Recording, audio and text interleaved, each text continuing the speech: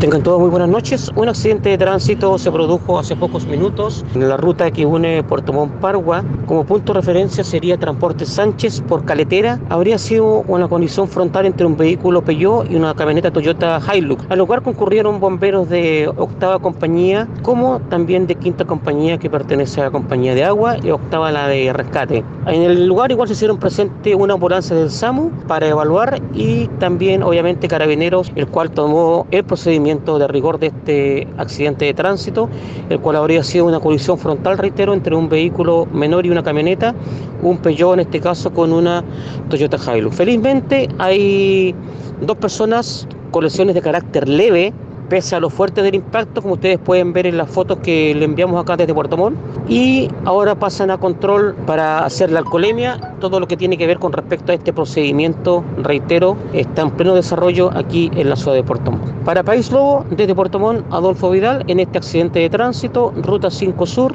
Pargua por Carretera, punto de referencia, Transporte Sánchez. Tengan todos muy buenas noches.